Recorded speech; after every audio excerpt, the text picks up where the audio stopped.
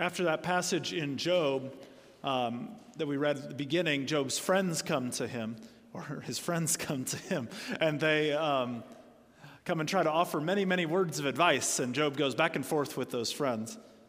And then finally, towards the end of the book, in chapter 38, we hear from God, and God and Job have some dialogue together. In chapter 38, it goes like this: Then the Lord answered Job from the whirlwind, "Who is this darkening counsel with words lacking knowledge? Prepare yourself like a man, I will interrogate you, and you will respond to me. Where were you when I laid the earth's foundations? Tell me if you know. Who set its measurements? Surely you know. Who stretched a measuring tape on it? On what were its footings sunk? Who laid its cornerstone? While the morning stars sang in unison and all the divine beings shouted. Who enclosed the sea behind doors when it burst forth from the womb? When I made the clouds its garment, the dense clouds its wrap? When I imposed my limit for it, put on a bar and doors and said, you may come this far, no farther. Here your proud waves stop." And in chapter 42, Job answered the Lord, "I know you can do anything. No plan of yours can be opposed successfully. You said, who is this darkening counsel without knowledge? I have indeed spoken about things I didn't understand, wonders beyond my comprehension. You said, listen, and I will speak. I will question you, and you will inform me. My ears had heard about you, but now my eyes have seen you. Therefore I relent and find comfort on dust and ashes." Then the Lord changed Job's fortune when he prayed for his friends, and the Lord doubled all Job's earlier possessions. Then the Lord blessed Job's latter days more than his former ones. He had 14,000 sheep, 6,000 camels, 1,000 yoke of oxen, and 1,000 female donkeys. He also had 7 sons and 3 daughters. After this, Job lived 140 and saw 4 generations of his children. Then Job died, old and satisfied. Friends, this is the word of God for us, the people of God. Thanks be to God. Let us pray. O Lord, let the words of my mouth and the thoughts and meditations of all of our hearts be pleasing in your sight. For you, O Lord, are our rock and our Redeemer. Amen.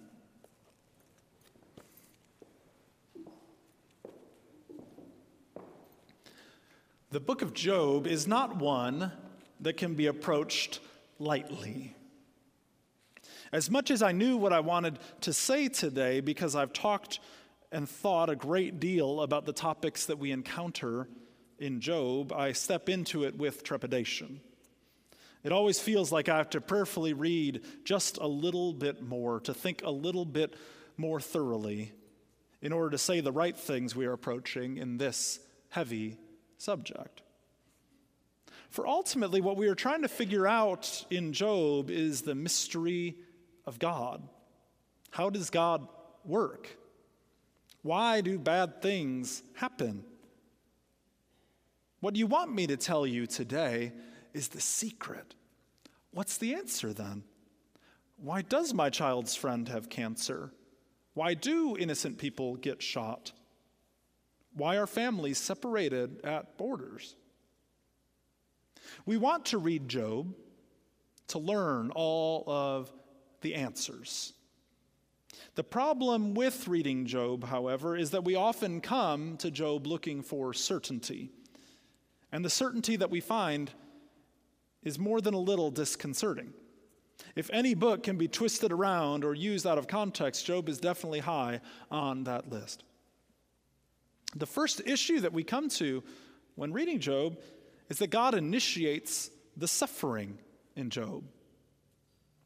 When the adversary or the Satan comes to God, God keeps giving Satan the idea of going after Job. Have you thought about my servant Job? Many of us have gone through periods or in the middle of them where it just feels like it is too much. We may feel like God is somewhere saying to Satan, have you considered Kevin?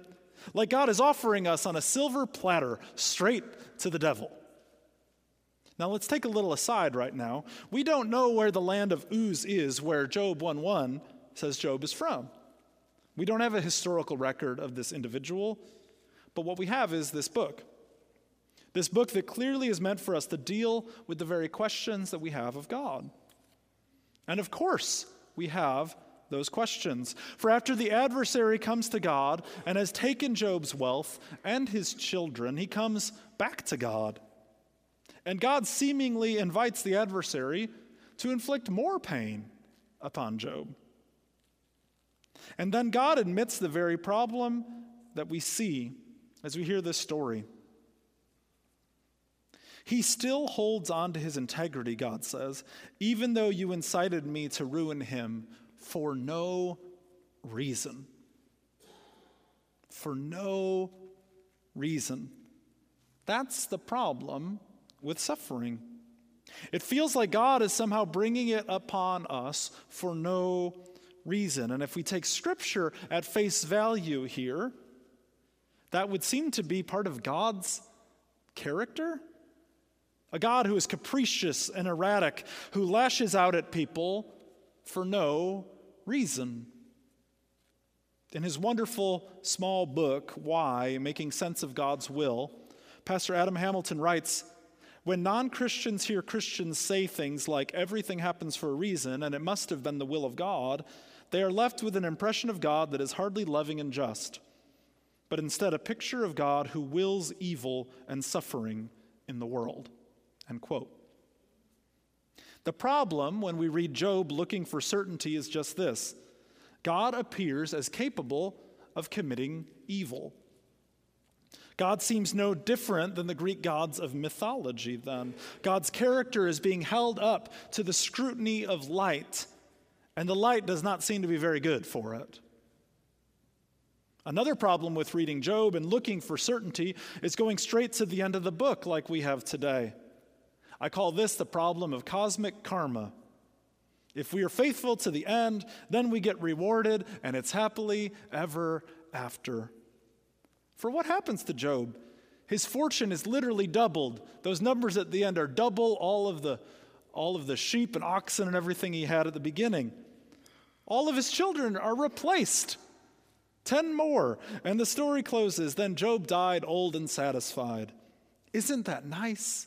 See how God works, rewarding the faithful. But here's the problem. Job's children are still dead. That did not change.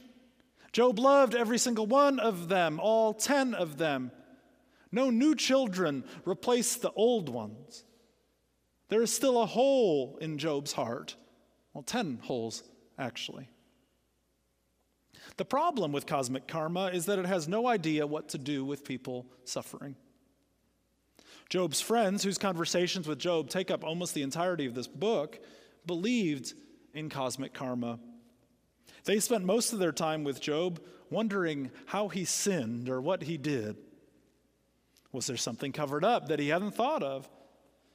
Job's friends are like so many people.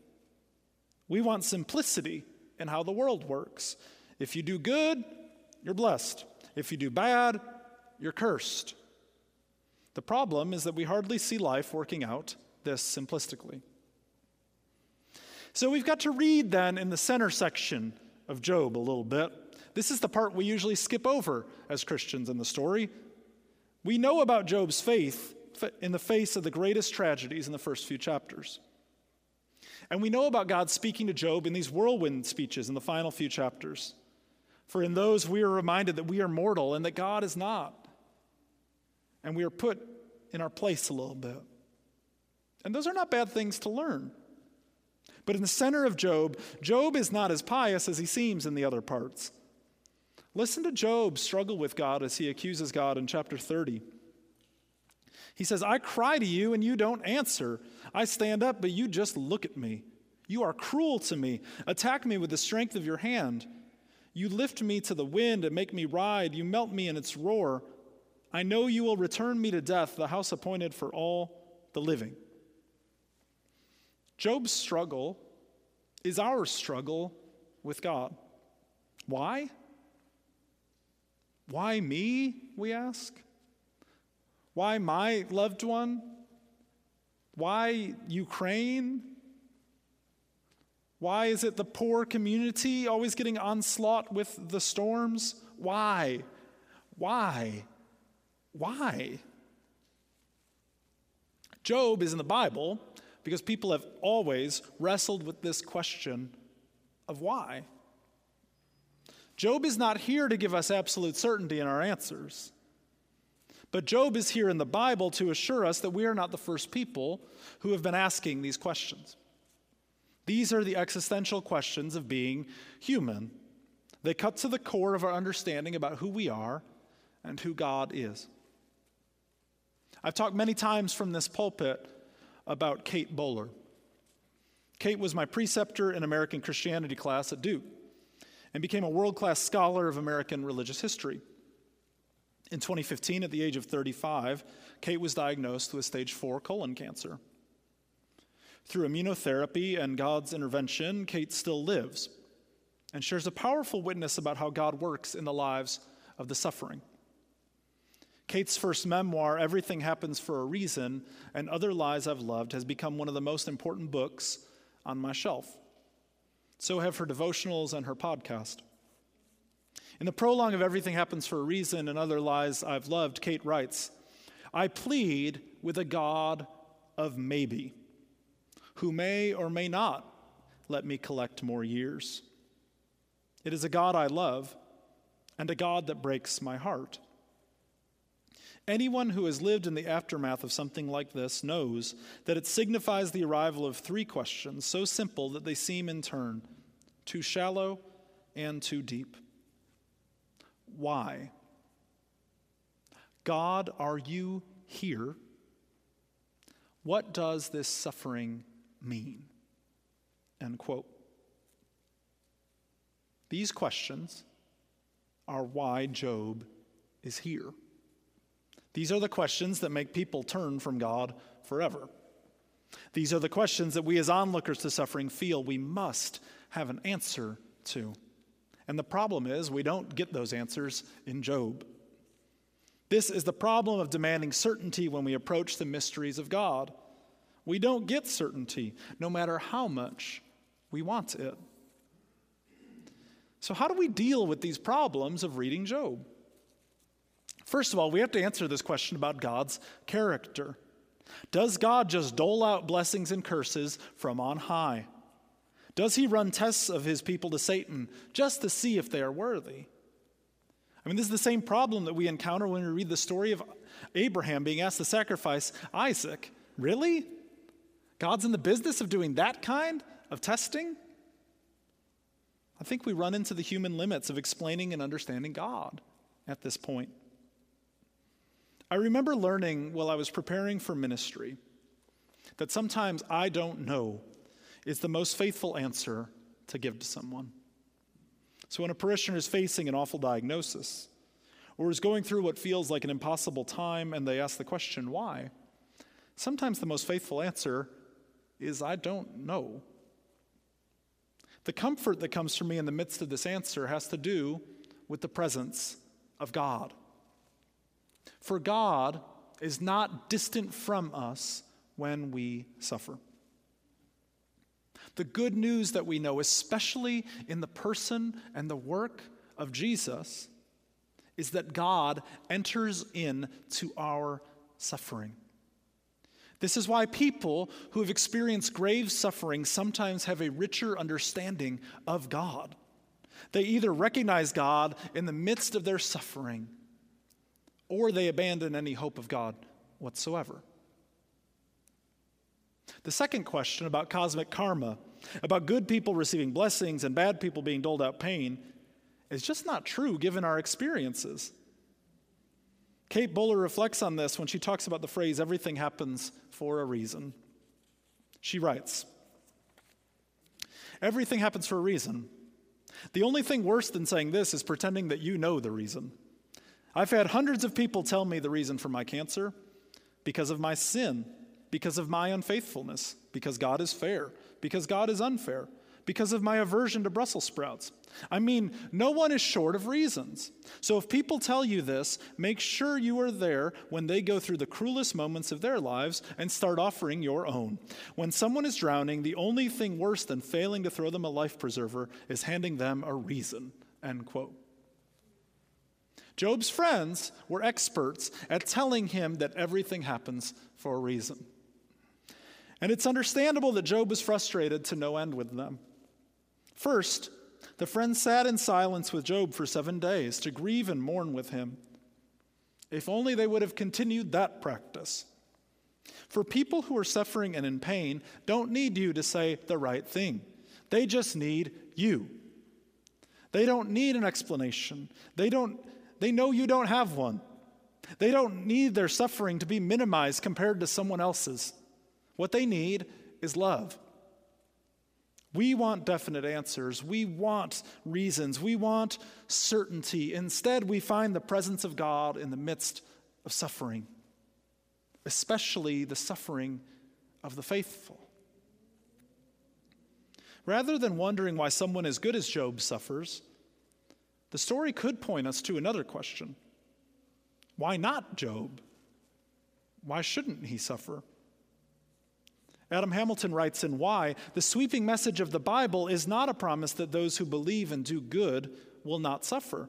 Instead, the Bible is largely a book about people who refuse to let go of their faith in the face of suffering.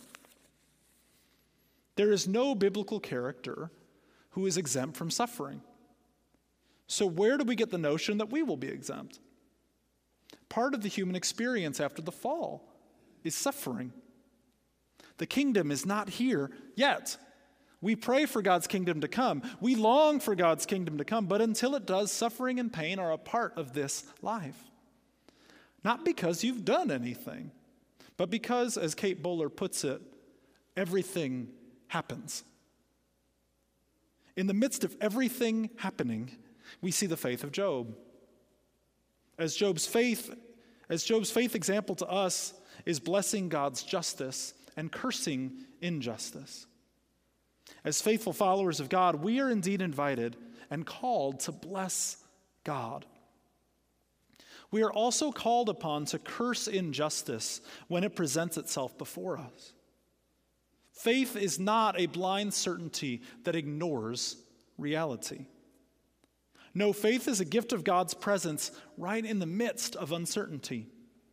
It is a gift from God that addresses the very injustices of life. Dear ones, God can give us the gift of faith when we are uncertain. Here is what I mean. Uncertainty is a prerequisite for faith. You do not need to have all the answers about why bad things happen. You do not need to be able to explain the questions that have plagued humanity since the dawn of time.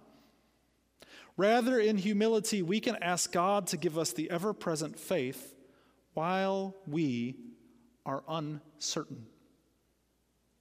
Those are the people whose faith you and I want to emulate. They have a trust that is seasoned with experience. And they have a love of God and others in the midst of that suffering.